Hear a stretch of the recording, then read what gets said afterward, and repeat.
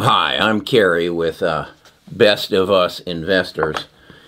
And for those of you who have been on my channel for a while, you know that I'm basically an investor in the future, and I'm invested in a very small category of stocks.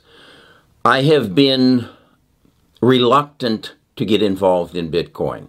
But then I was reluctant to get involved in Tesla a year ago, and Homer convinced me it was actually a good investment, and now it's my largest holding. So I admit that I changed my mind.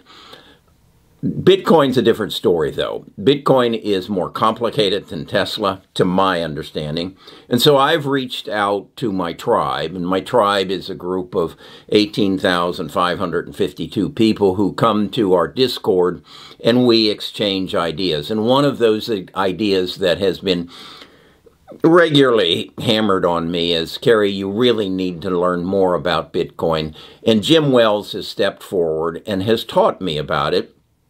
And I've been working with him for the past month on entering our community as a YouTube channel. He is going to be part of Best of Us Investors, and he is going to be our educator on Bitcoin. What I have suggested to him and what he has agreed to do is to do videos. He's going to do 2 videos a week to start out. We're going to put them up on Tuesday and Thursday at 4 p.m. That would be Central Standard Time. You can adjust that to yours. And he's going to educate you about Bitcoin. He's also going to educate me. What I'd like to do now in this video is introduce you to Jim Wells, and I'm going to ask him some questions that I need settled, and I'm going to encourage you to join with me to learn more about Bitcoin and cryptocurrencies in this whole world that is changing our monetary system. So stay with me. Jim and I are going to have a conversation. Best of Us Investors presents Kerry Griegmeier. All right. As I have promised you, I'm here today with Jim Wells. Jim is a member of our tribe, and he has taken an interest in Bitcoin. He has shared with me, well, I'll let him share with you his story and how he got involved in it. And what I've asked him to do is come on today and speak to me as a doubter. And we're going to do a point and counterpoint and see. And then Jim is going to become a part of our channel, and he's going to put out regular videos at a pace. We'll probably start with 2 a week, and then see how it works for him, and get you educated on crypto. So thank you for stepping up to the plate on this, Jim, and give us a little background and what your ambitions are.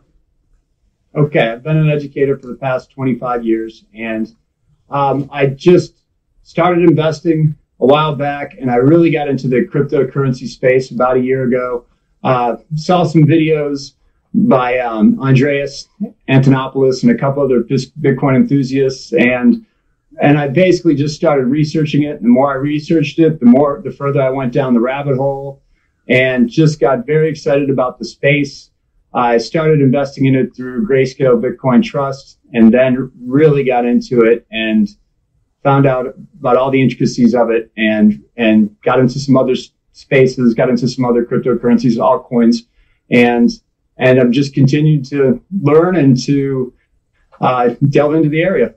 Okay, and you feel now you're smart enough that you can share your knowledge with other people.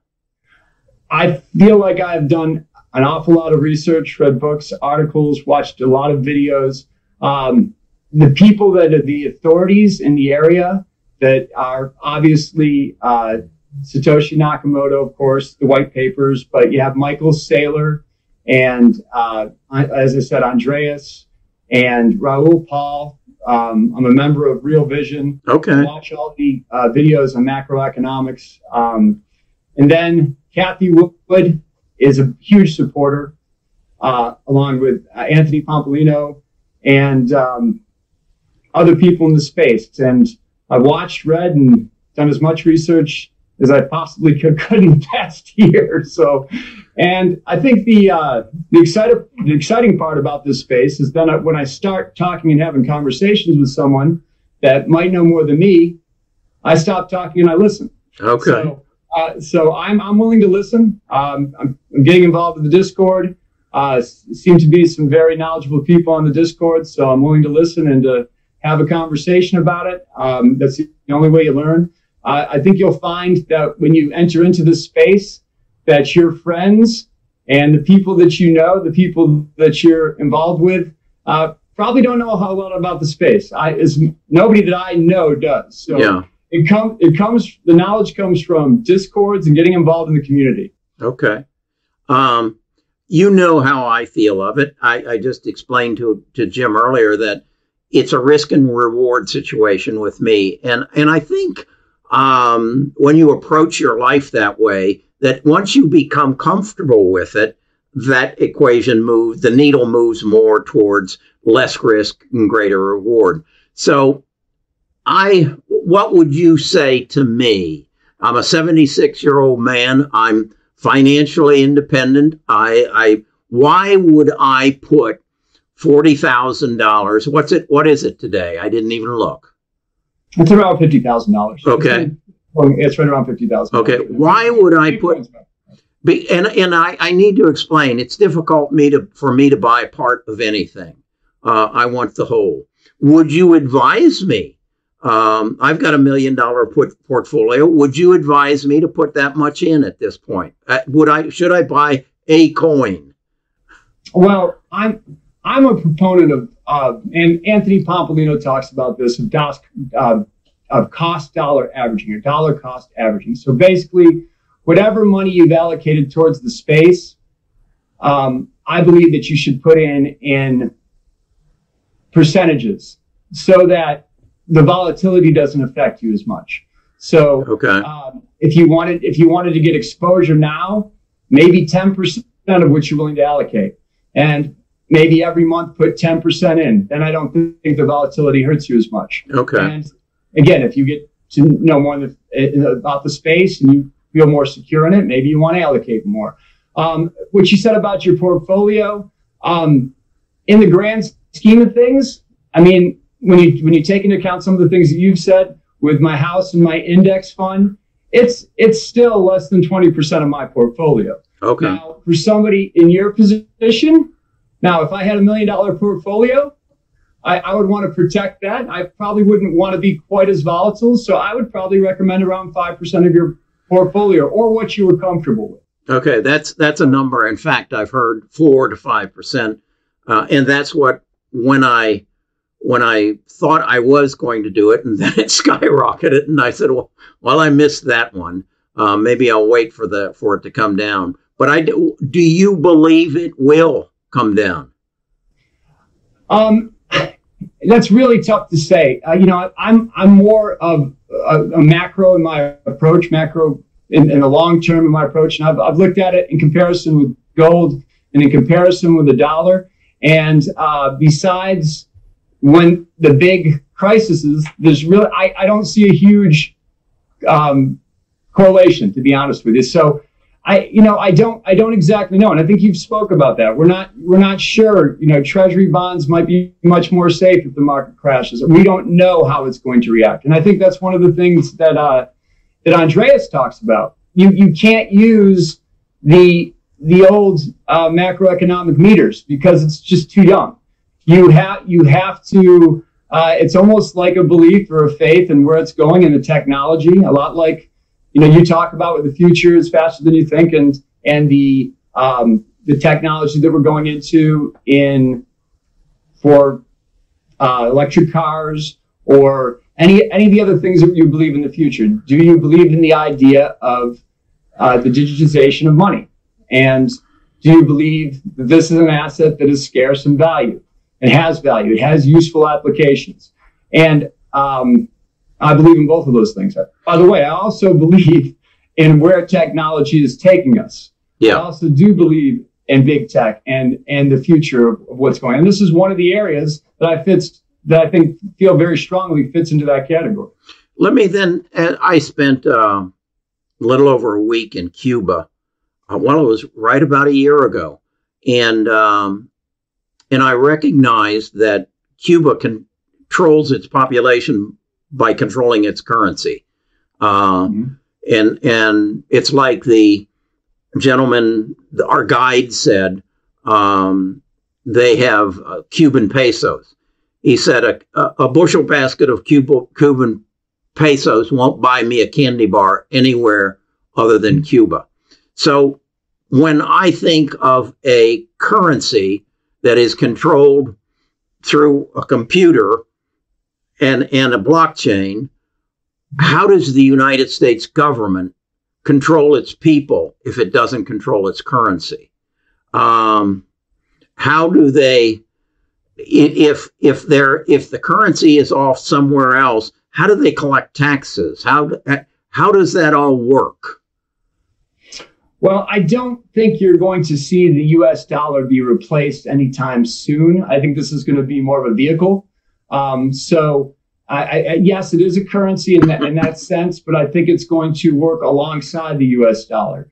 Now, if the U.S. dollar collapses, it's another means. If you're invested in it, I don't think anyone should put their entire wealth into it because it's still in its infancy stages. So, but it's interesting that you pointed out third world countries, Cuba, Zimbabwe, Cyprus. They had the issues in Cyprus. There's this very strong belief right now. There's a very strong. They're really moving into Africa with the whole cryptocurrency space, subterranean Africa, Ethiopia, those areas, and they're talking to the government about really helping the nation out and using this as this space to as a way of helping out the currency. In those third world countries, they don't have access to banks. That's correct. I know that, and they have problems with identification, and being able to link up. It gives them an opportunity to be involved in the world, and it gives them a chance to actually be able to store wealth. And I can understand that, but what if the federal government says we're going to have our own cryptocurrency and it's going to be the only cryptocurrency? What happens? Well, this right now, you got to think of it in terms, they have to shut down the internet because that is the vehicle for how the cryptocurrency to the miners. I mean, are they going to really regulate the internet? That's the big issue. I mean, right now it is the miners are basically, in the sense, they regulate it. They validate it. And the miners are worldwide. Anyone with a computer that mines for the Bitcoin, not only do they produce it, but they mine it and they have a say in what happens. And it's all about, so I think it's going to be very difficult at this point with the amount of interest that's involved and the institutional investors that are involved to actually stop it. It'd almost be like them coming in and saying, all right, now the internet's illegal. Okay. That's the way I look at it. And I that makes sense to me. That so do you believe then that the U.S. government will create a cryptocurrency as you and I guess what I'm saying is I can see why do they want to keep running those presses? It isn't an efficient way, and so I could envision that they could have their own cryptocurrency and the two could function side by side. Now the question becomes, can I go to Publix and buy an apple with Bitcoin as well? Can I buy it with the U.S. cryptocurrency? And I guess that then comes down to, are businesses going to adopt it? Okay, so there's a lot of issues there. So I think the biggest thing that you have to, when you talk about the cryptocurrency space, the idea is that it's decentralized. That's the whole power of it, the beauty of it. It can be sent to there's no permission that is asked to use it. They can't really take it away from you in the sense that they would have to come into your house and take it off your hard drive. I mean, it's pretty safe and secure. You can have it. You can even carry it with you in a ledger in a wallet and pull it right off the internet. So you have control of it. If you own the keys, you have control of that. So that's the first issue. Is the fact that the whole draw of it is the fact that it's decentralized, and I'll go back to Satoshi Nakamoto with your question. It's peer-to-peer, and it's meant to be a world currency, basically, that is ledgered and secured on the blockchain itself. So I could see, could the U.S. government use blockchain technology? I don't see the draw for that because people don't want to go through banks and lending institutions. That's the whole point of it. They want it to be decentralized. They want to be in control of their money. They want instant access. They want to be able to trade. They want to transfer money to a friend in Europe and transfer for euros immediately. They can do that. They can send Bitcoin. You can send $1 million in Bitcoin to Africa or to Europe within 10 minutes. So it's very functional. Nobody wants to wait to get permission to cross borders, to go through lending institutions. So that's the functionality and the use of it. When you get down to the economic factors of it, the whole idea of the scarcity and there only being 21 million Bitcoin gives it the value. Okay. Real value. So again, when you said that, I thought of the gold standard, that the dollar used to have to be backed by so many ounces of gold. And that was pretty much, I think, in the 60s when that went away. And that's why our dollar is becoming so devalued as it is now. Okay. You're beginning to convince me. All right. What other benefits do you see? Well, probably the biggest benefit that I see is Michael Saylor's narrative. And his narrative. Tell me who Michael Saylor is. Oh, Michael Saylor. He is the CEO for MicroStrategy, which is a software company. And he basically invested his entire company, all of his company's holdings and his stocks into Bitcoin. And his company tripled in value overnight. And he's completely invested. He's one of the strongest proponents. I'd really encourage you to go on YouTube and check out a couple interviews with Michael Saylor. Okay. He's very passionate. And his main quote is that it is an inflationary asset that works against the deflationary currency of the US dollar. And we'll see over time if that comes to pass. But it's scarce, it's secure, it's ledgered, it's encrypted, encoded, and it has value because there is a finite amount. Jim, your challenge is to get this down to where us lay people really understand it. And I'm going to give you that challenge to me because I'm not there yet. There's too many terminologies, too many this and that. And so that's your challenge for Best of Us Investors.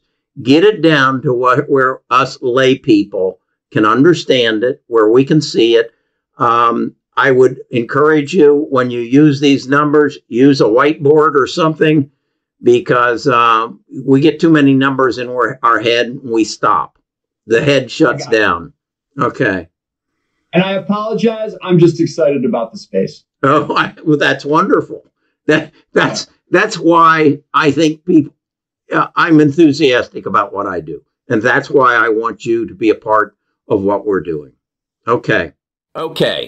So you know that Jim's going to be with us now on a regular basis every Tuesday and Thursday at 4 p.m. And as he gets his feet under him, we'll probably expand that schedule as we find what your interests are. If you want to be a participant in this, go to bestofusinvestors.com. You'll find there a place to register and give me your email address and your name, and I'll send you a link to our Discord. There you can talk to Jim, you can talk to me, you can talk to some of the other 18,556 people, and you can become a better investor. Because what our goal is to, number one, make better investment decisions based on knowledge.